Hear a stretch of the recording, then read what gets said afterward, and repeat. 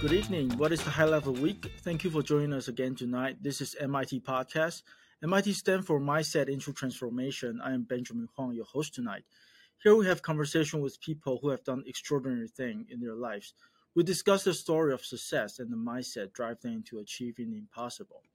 As we are further into 2023, investors are still encountering interest rate hike environments. Rental real estate face many challenges, including rising debt services payment and unstable occupancy. Operation and management to rental real estate is now more important than ever to get the investor target ROI. Today, we're very glad to have a property management expert to come to our podcast. She's an amazing person and now serves as the director of property management at Suncoast Built for Rent Group. Her name is Becky House, and she has a system that optimizes rent and manage expenses for rental real estate in Jacksonville, Florida. Happy to have you here, Becky. How are you doing? Good. How are you doing today? Pretty good. I appreciate your time, coming to our podcast. I understand it's certainly a busy timing, and a lot of people are, dealing with tenant and whatnot, especially your duty, right? So thanks Right. again. Before we get into it, would you please give our audience a little background, like high level background on what you have done and what you're doing? Yeah, absolutely. So I have been with Suncoast Property Management for almost 5 years now. So when I first joined the company, I actually started in our marketing department. So that kind of provides me a little more insight on the rental market, of course, because that's where I came from in this industry, in this company. So I started in our marketing department and worked my way through investor relations, which is where we do the onboarding of the units for management. So whether it's new construction or organic. So, that gave me a different level of experience as well. A completely different ball game, right? Yeah, So, certainly. I was probably on the Suncoast side for a year and a half, and then I actually accepted a position on our new construction side with our sister company, Southern Impression Homes. And I was the manager of new construction for a year and a half, I believe. So that allowed me more insight on our build process and to really understand more strategies on how I can use it to my benefit on the property management side. So that contributed a lot to the processes that I have. And then, of course, I made my way back to property management with Suncoast as director of marketing, leasing, and now director of property management. Awesome. Did you find passions on property management? Why did you switch from, the new constructions to this? Yeah, absolutely. So I switched to new construction because the position was offered to me because I was going to school for project management. So, I was still in school when I joined Suncoast, and it was my goal to be in project management for construction. So they knew that was a passion of mine that I wanted to look into it a little bit more and explore it. So that is why I made the switch, and especially because I wasn't leaving too far. We were in the same building. We all worked together. I didn't want to leave the company. Awesome. Great people I work with. So that is why I made the switch to explore that. And I loved it. It was great. I love to use my knowledge in school and to really understand the build process. But, my passion's in both. So I like both of them, but property management is where I always was drawn back. I did some marketing still when I was on the construction side. So I helped Suncoast, and it was something that just really intrigued me on the processes, to be creative. I like to deal with the property management side with the tenants and owners. So that's why eventually I, accepted a different position coming back full time to Suncoast. Awesome. Real estate investor really are, facing a lot of challenges right now, especially, the large market changes and whatnot. On rental real estate, I mean, as a property manager, you have basically the pause. You understand the market pause, right? You deal with renter, you deal with owner every day. How do you see the market right now, and what's upcoming? Yeah, so the market, definitely we saw the downfall happening more. August we started to see a shift, and running into the holiday season with the shift, obviously both together caused a very slow slow season for us, the more than the normal. And then I was very pleasantly surprised with what I was seeing happening in the market for January. A lot more interest, a lot more eagerness for the new construction homes and any homes that we had on the market. So we definitely saw that pick up to where we had our biggest January so far. And it's still continuing, of course, for a record of deposits that we've received in interest. So definitely a spike in the market. We're still seeing a ton of relocation. So especially for us here in Florida, with a lot of industries learning from COVID and knowing what they can do remote, why not live in Florida and do your job? So we have a ton of relocation where people want to be in the Sunshine State, but their business is elsewhere. So a lot of different incomes and quality of tenants and great quality of tenants that we're seeing because they are relocating to our properties across Florida. Awesome. And where do you see people mostly move from? Oh, I tried to break the science of that, and it is really all over. I see. It's definitely scattered. I have multiple states, multiple industries, Mm-hmm. A lot of healthcare. That's I see. probably the biggest employer that I'm seeing. A lot of factories such as, our Ocala market has a lot of huge industries that people are moving for and work online as well. So it's a lot of differences. I see. Is there some sort of the similarities on their wage level or their financial status? Yes, definitely. I've seen an increase in qualifications for all of the tenants. So the income is much more when I do see the remote workers because it is different for their position. So I'm getting a lot of more higher level positions in our homes right now from those type of tenant bases coming in. Awesome. And we see the normal guarantors, roommates, all of that's still pretty standard. There's a large population that's looking for rental properties, especially, a difference from single family to multi. So we see it all, but I've definitely noticed that background screenings are a little bit better. Income, everything has shifted. Awesome. When you have property in one of those desirable area or locations, certainly you get to enjoy all the people who move in and wanted to live here. And so, the owner in those locations get to select the tenants. And like you said, it's tremendously, or surprisingly to see, people who are making good wages may not necessarily, work in Florida, but they get to move to Florida, right?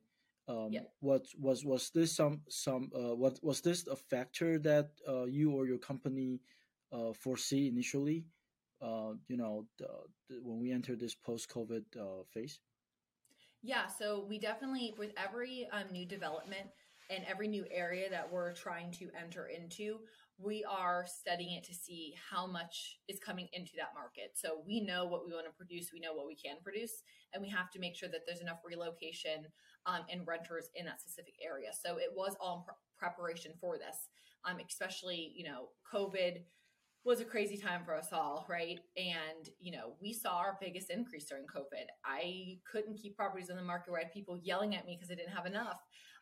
So we saw a lot of people entering the build for rent market as well during that time, trying to take advantage of it. So, that definitely changed what we saw, to your question earlier, for the slow season, because there was a lot more inventory. Then people got scared and slowed down the production, which is now where we kept going and we still have that inventory. Awesome. And when you are seeing people coming to you and say, hey, I want to rent a place, in terms of, the background screening and whatnot, was there any changes or any kind of new adoption, or it was just the same process? So, we always change our processes for the better. Anytime that something arises that we can see maybe a more efficient way to make it better for the investor or the prospects. I would say during, the COVID timeframe, it was a lot more research, only because we had so much relocation and a lot of different fluctuation in jobs where we really wanted to make sure that those jobs were still valid. So called employers, checked the pay stubs, made sure that everything was valid, made sure that, if there's any suspicion at all on any document we received, we asked for backup documents, we asked for bank statements. So that was something where we did that in general, But during that time frame, it took a little longer to look through the applications. So we hired more staff and we made sure that we were really able to have that time to dedicate to the applications. Because one thing we don't do is rush through that screening process too quickly where we're not having time to make sure the documents are valid. So that's something really important to myself and my team. I see. Based on what you have seen on the market, do you foresee that the rental demand is going to continue to grow throughout 2023, or what changes that you're seeing that can potentially happen? Yeah, so I personally predict that the rental market will start increasing more in probably about 90 days. I think it's going to stay pretty steady right now for who we have, especially with, the tax returns coming. That's always a rush that people see end of January, early February in the rental market. So I do predict in 90 days, we're going to start to see the uptick of demand for the rentals, especially with, prior builders and companies not having as many on the market. I think the demand is going to be so much more than we predicted beforehand. I also have been pleasantly surprised with seeing that the rental rates are starting to creep up again. Not as dramatic as COVID, where it was maybe $500 and more than the normal, but I am seeing slowly $10, $15, $20 on the averages go up in the area. So I think that's what we're going to see carry over into the 90 days. Awesome. And especially you guys are in Florida, or lots of people moving in. So if any sense of decline, then Florida probably will be one of the last, right? Yeah. We have so many different areas in Florida that they're all different. Even when you're going from Jacksonville to St. Augustine, which could be 30 minutes based on the property, it's a completely different ballgame. So, it will fluctuate, but yes, in general, I don't predict Florida having, a huge stall in the market. There's a need here. People want to live here, and there's so many different locations where you can be in the horse country in Florida, or you can be on a beach. So there's that variety here, and better weather as well. Right. Awesome. Becky, you have been, giving us a lot of information on your background and also the market, potential prediction and what you see, the rental market is going to, evolve.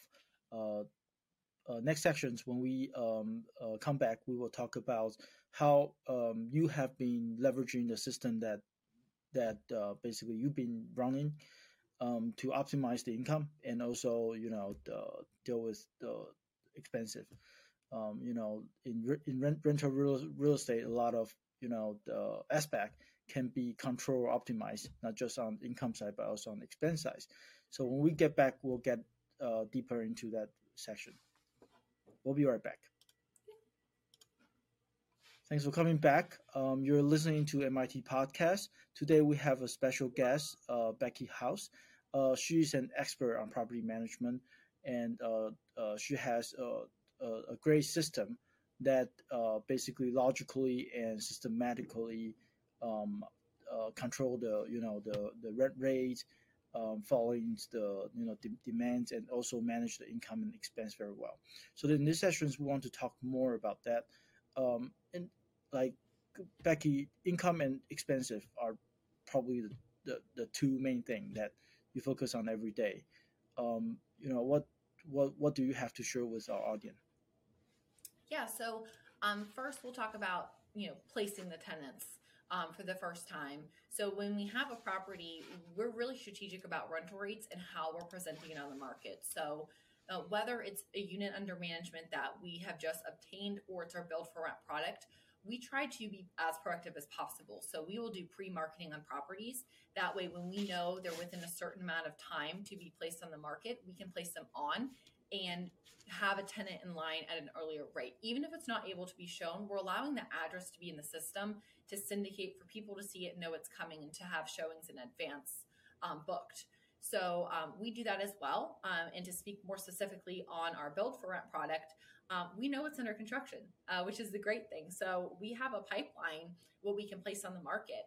And we're really strategic about that. We know what's coming. We know when to ramp up marketing dollars. We know what to do when we have more calls coming in. So for example, if we have a quad product that's finishing construction, we'll post one unit on the market. That way we're not flooding it with the 4 units. And we will take all those applications and all those prospects, and if they want to place money, we'll move them down the line. That way, we're not flooding the market with too many rentals. Right. We all know if you give a tenant 12 options that are the same, it causes them to stop. Yeah. They don't know what to do. They can't decide, even though it's the same thing, the same price. So when we kind of take back some of our listings and only present a few, it creates that urgency, that false scarcity, to where they want to move faster. They're more in the mindset of, oh my God, this property is going to go away. I can't lose this unit. I have to place the money now. And that's how we try to obtain a secured, qualified tenant for our owners quicker. And that's the vacancy perspective for it. If we talk about renewals, we're very strategic as well. So we comp every single property as they're coming up for renewal. That way we make sure that we're in the correct price point for that market, and we're right below the market. That way they don't want to move out for a different property. We don't want them to property hop for new construction. We want them to know that, you know, they can have a better deal staying at home, but keeping that great tenant for the investor. So we will comp every property and make sure that we're talking to the tenants. And, you know, if they negotiate, we'll negotiate. We'll talk to them. We'll go back to the investor and tell them what we're seeing. Anything we can do to keep a good tenant in place to avoid a turnover cost is a win for us and the owner. Right, because turnover is certainly a big potential, high ticket item, right? Absolutely. Yeah, it's definitely a high ticket item. And of course, you know, we do charge back the tenants for the damage that they cause, but we want to make sure that if we can avoid that, we are avoiding it and getting them a good rental rate.